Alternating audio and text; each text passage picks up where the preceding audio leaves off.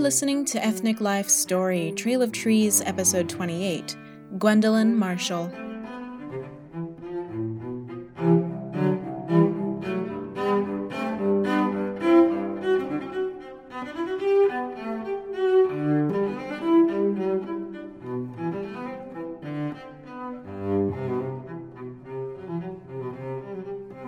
Ethnic Life Story, Trail of Trees is a tribute project started by Springfield businessman Jim Malden in the early 2000s.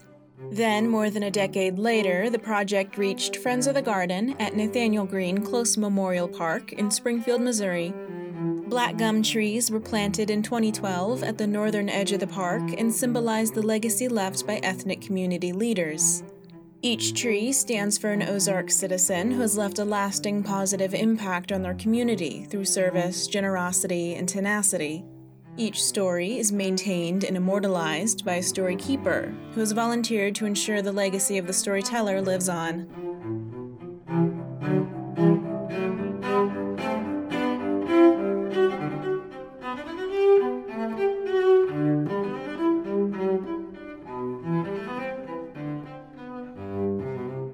My birthday is September 11th, a date that will live in infamy, and one I will never forget.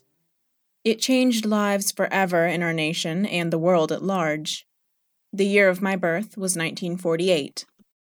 Gwendolyn Jean Lockett Marshall is my legal name. I was born in Jackson, Mississippi, to May Ella Mahaffey Lockett and Robert Lockett.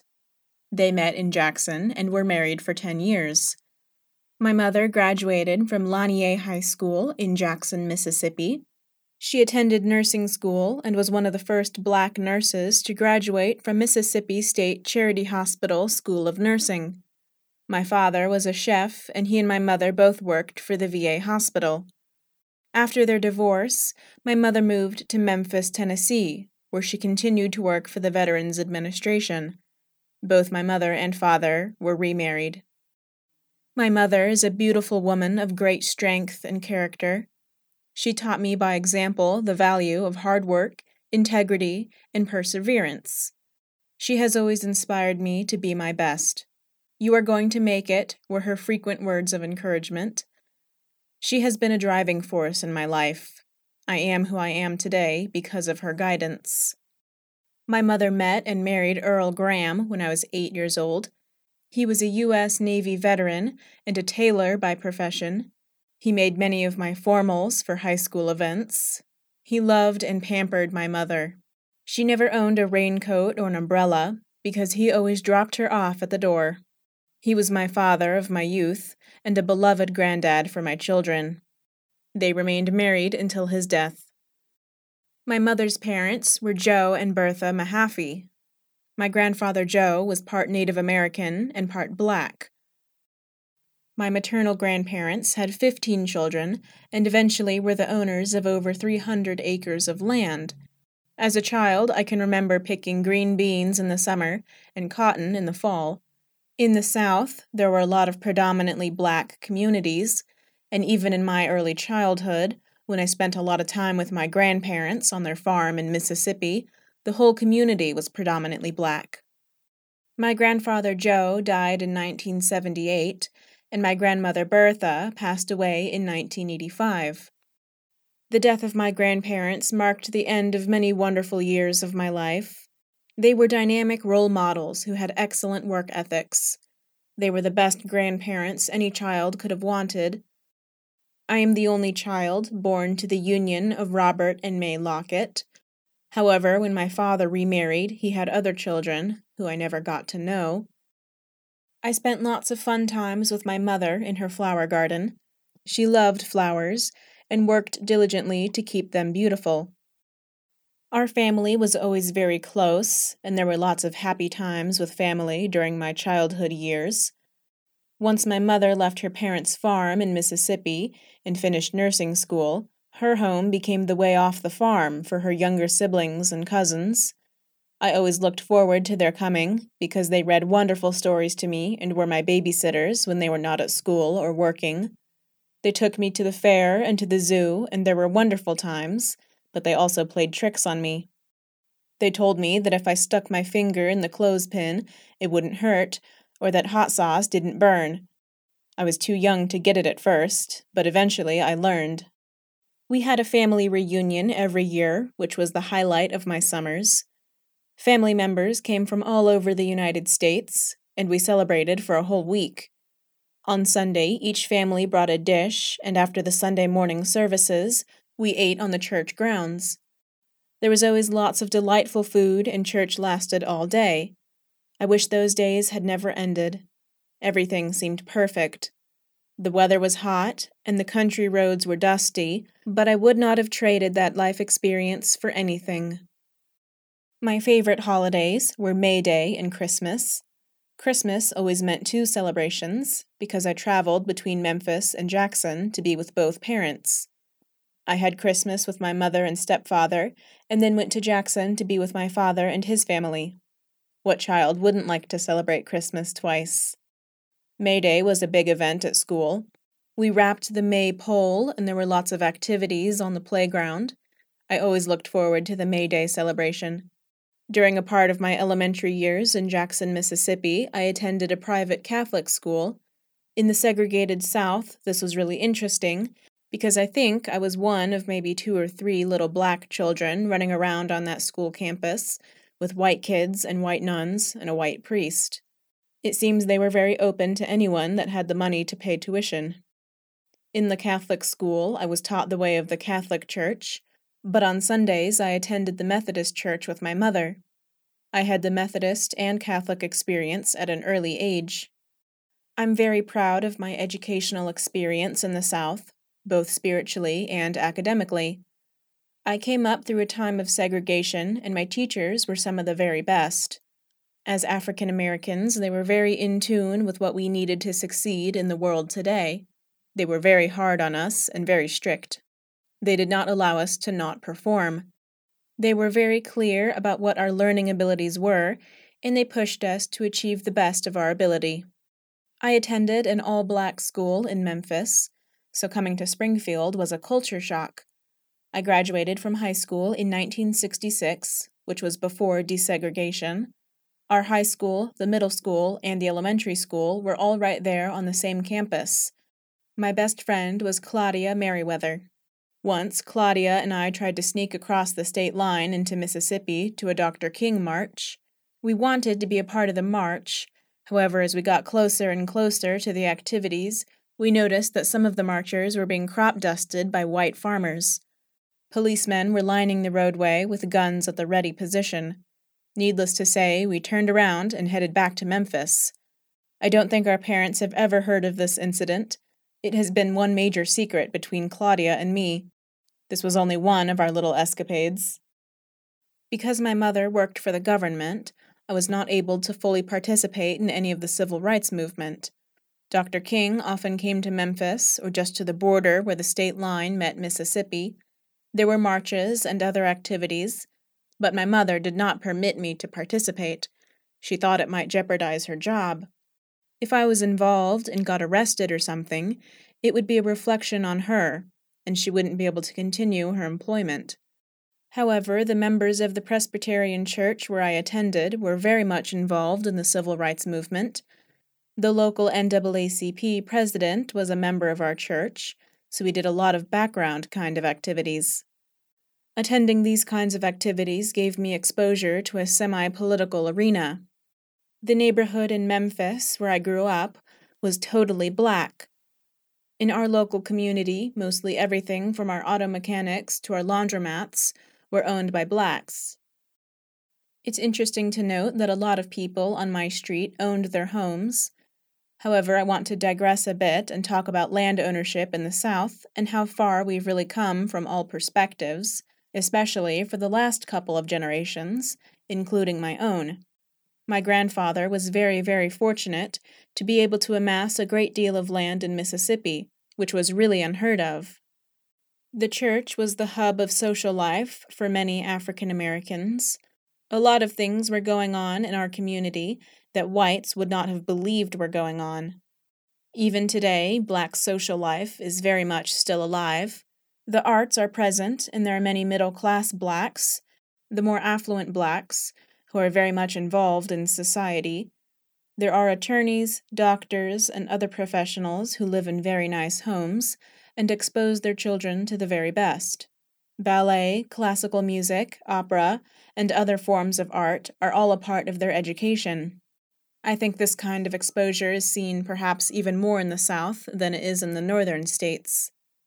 It's just sad that the South of yesterday, for many blacks, had been so cruel that they were forced to move away.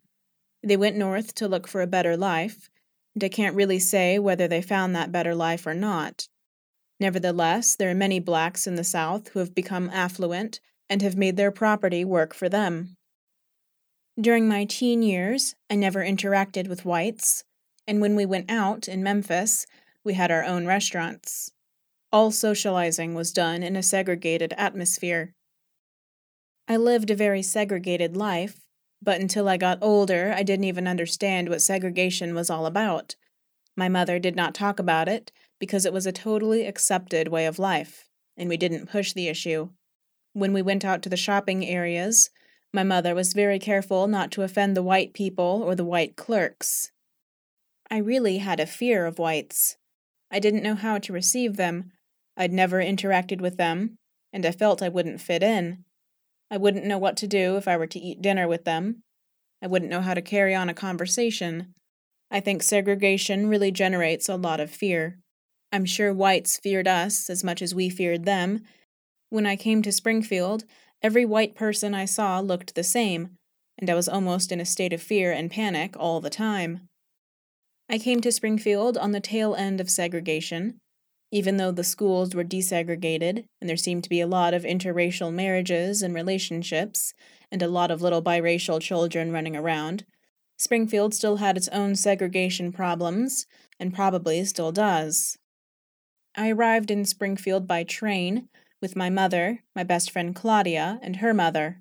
We finally got to SMS and got our paperwork done, but one thing I really want you to know and make note of is that segregation was still strong. They put every black student in the same dorm. We both attended SMS for 1 year. I returned to Springfield for a second year, but got married instead of returning to school, and Claudia never returned. I have found very little black leadership in Springfield, which I believe stems from the lack of trust among most blacks. The church has been a source of strength. However, not all blacks belong to a church. In the past few years, I have seen young men and women take their place in local government, but there is still room for improvement. I feel family is the beginning of change. As we begin to see strong family values in Springfield, we begin to see real change. As the city grows racially, we must learn to be tolerant. The more you are around me, the more you will get to know me. Springfield is going to have to get to know all the people that make up its population. I have seen the racial changes, and I welcome them.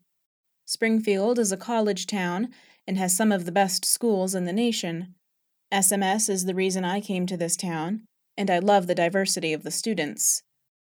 Springfield is attracting people from all over the world. I am looking forward to the time when black citizens of Springfield who were born and raised here will be afforded the same opportunities as those who have moved into the city. Our young black people generally move away to find success. I have 4 children who have grown up here, and only one has chosen to stay in Springfield. The other 3 feel there are no real opportunities for them in this city. I had attended SMS for 1 year when I met and married Mike Marshall.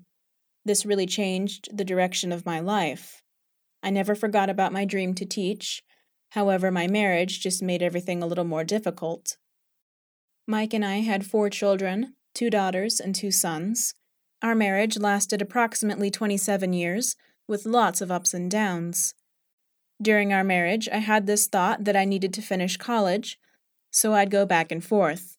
I'd have a child and go back to school, then work, and between work and the child and keeping house, it would be too much and I'd have to drop my classes. Then I'd have another child, and I'd go back to school. Being a wife, a working mother, and trying to go to school became so overwhelming that there did not seem to be enough hours in the day to accomplish my goals. This on and off process of trying to attend school went on and on and on until I got a scholarship in education from Springfield Public Schools. Recently, a few doors have opened up for me. For instance, as a member of the Ministers Coalition, I was given the privilege of working as an HIV/AIDS youth education specialist. The position allowed me to travel to conferences and trainings to glean information which I share with the community. This information will help young people learn how to stop the spread of a disease which is completely preventable. Although my appointment was between 2002 and 2003, I have gained a lifetime of knowledge that can be used to continue the fight against HIV and AIDS. I am currently a special education aide for Springfield Public Schools. It seems like children today have a harder time coping with the everyday complexities of life. The classrooms of America have had to adapt to the total needs of the student. The many rewards for my labor in the classroom cannot be measured or purchased with money. I have worked with students who in their early years were not very attentive, but later matured and developed into wonderful young people. I believe their strength and determination helped them to reach their goals. My love for people caused me to look for ways to be of help in the community. I attended Deliverance Temple Church and was active as a youth director. I was also a member of Women Aglow International, a Christian women's organization, and a member of the NAACP. As I began to be more involved in the church, I felt drawn to the ministry. I was very hesitant about my feelings because I had been taught that God did not call women to become preachers. I was very concerned about what people might think. However, I was greatly encouraged by my mother when she said that she would come to hear me preach. Her encouragement gave me what I needed to carry on. In 1995, I was licensed to preach, and 1 year later ordained as a minister of the Gospel of Jesus Christ. Since that time, I have had many opportunities to be of service to this community. My life mission has always included women and youth. When my children were in school, they brought their friends home, who at many times would stay for months. Our home was an extension of my ministry. Several young women have lived with us as they tried to work through their problems in their lives. Learning to share what we had was a way of life in our family. I never knew from day to day who would be a part of our household. I think of my home as a temporary sanctuary for people in need, because when one leaves, another comes. The church does a great deal to help needy people.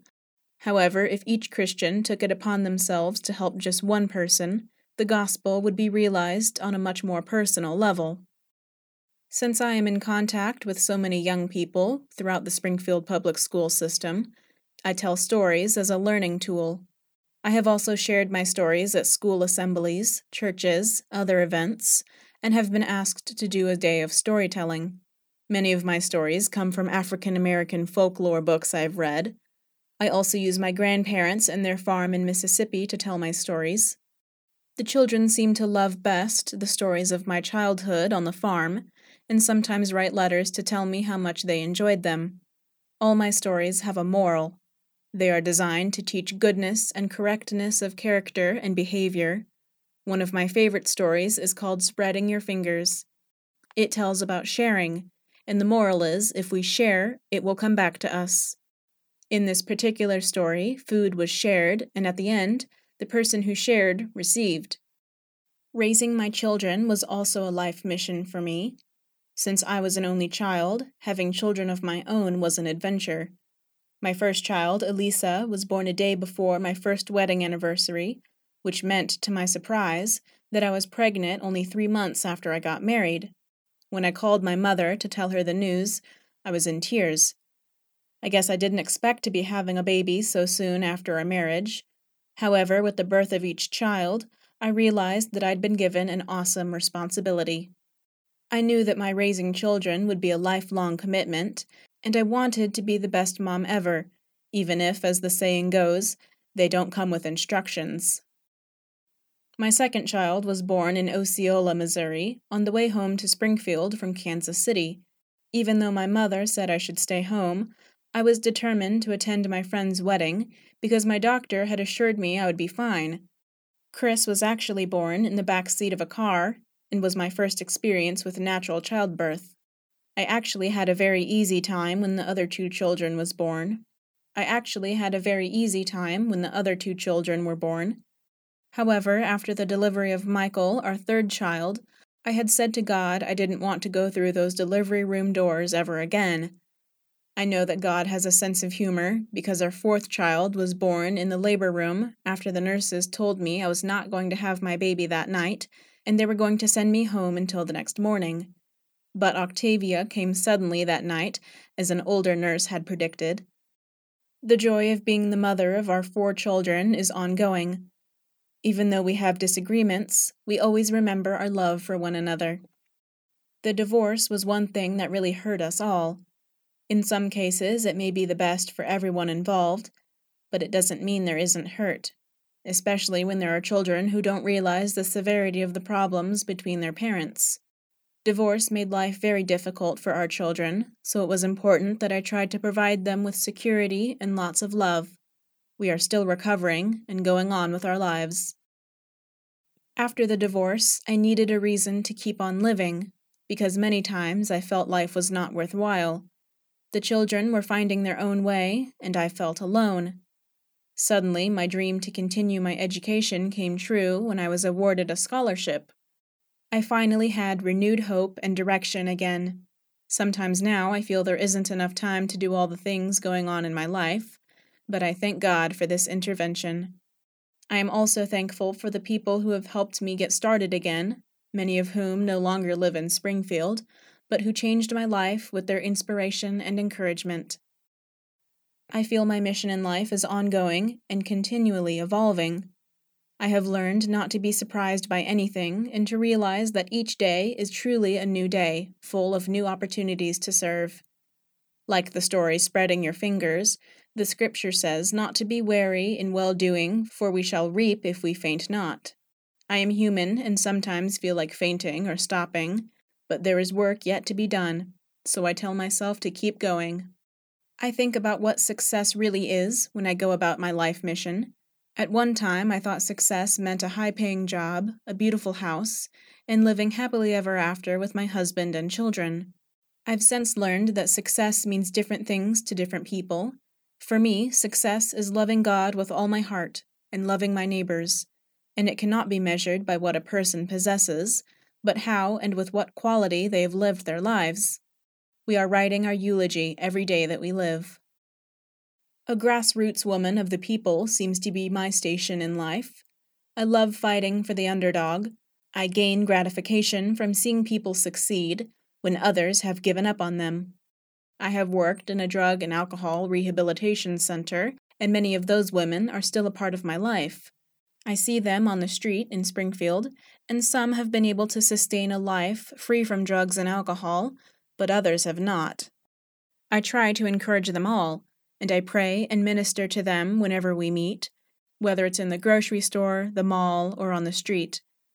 We should take every opportunity to encourage a brother or sister when they are striving to overcome an obstacle which has stood in the way of their progress toward their personal goals.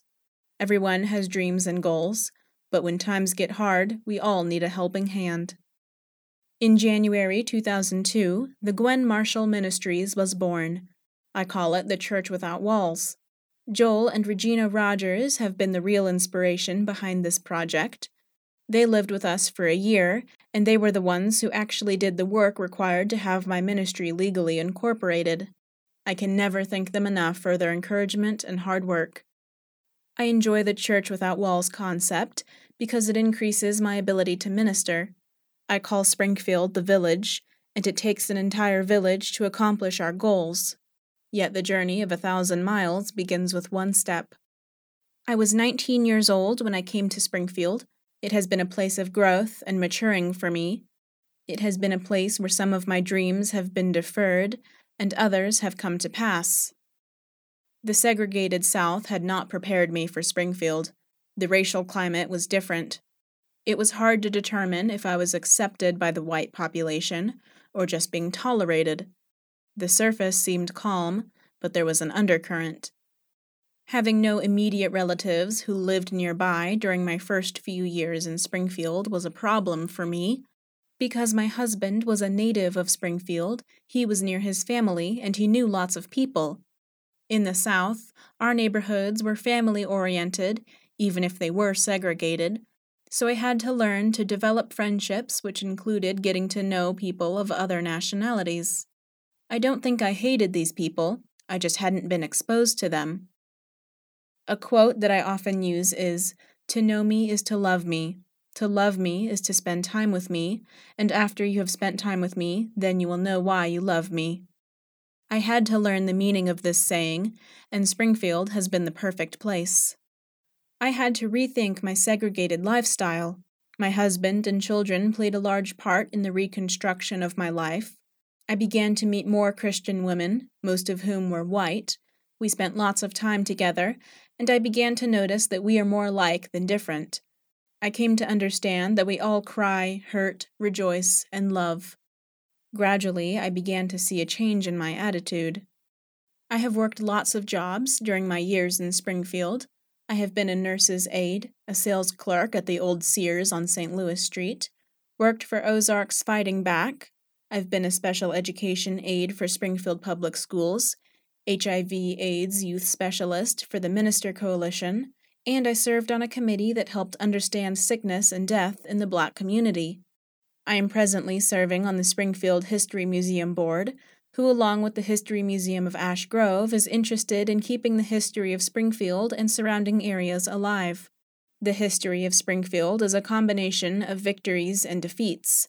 My life has been full of victories and defeats as well. However, living in Springfield has taught me to hope. I am a board member of the Center City North Group, which builds new houses for the needy. I am also on the board of the Sherman Avenue Project, whose aim is to restore and rent old houses. Each of these jobs and experiences has increased my love for God, life, and my fellow man. I have always wanted to teach, but after I didn't finish college, I became a teacher's assistant. I am presently working with behavior disorder students. I have always worked around the school system. I started as a lunchroom aide. I finally got my job as a teacher's aide, and now I'm hoping to finish the degree that I started back in 1966. My major is education, but right now I'm looking at graduating with a degree in social studies. I hope to be able to teach in middle school. At my present age, I think anything would be exciting.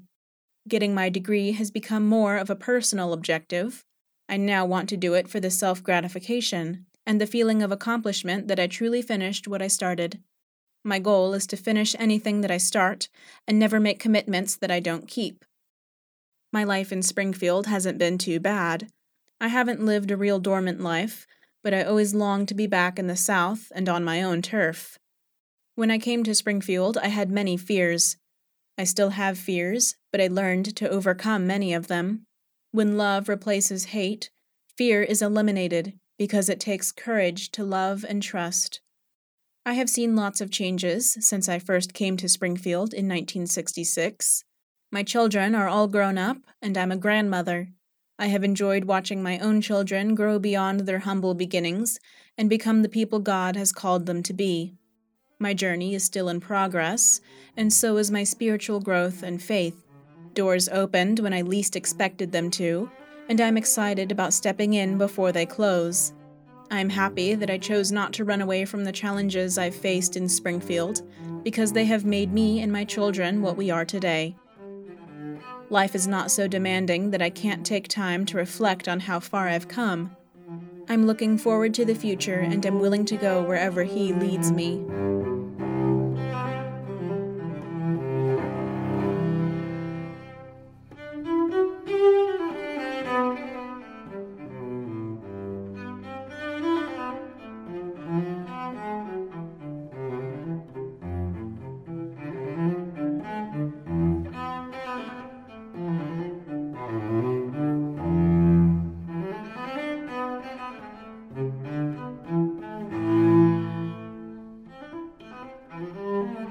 This is an edited version of Marshall's story.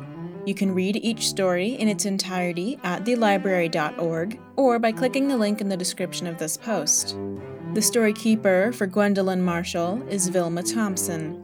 Music is Bach Cello Suite No. 3 in C major by Colin Carr at freemusicarchive.org under an attribution, non-commercial, no derivative 3.0 United States license. Story excerpts edited and read by Diana Dudenhafer.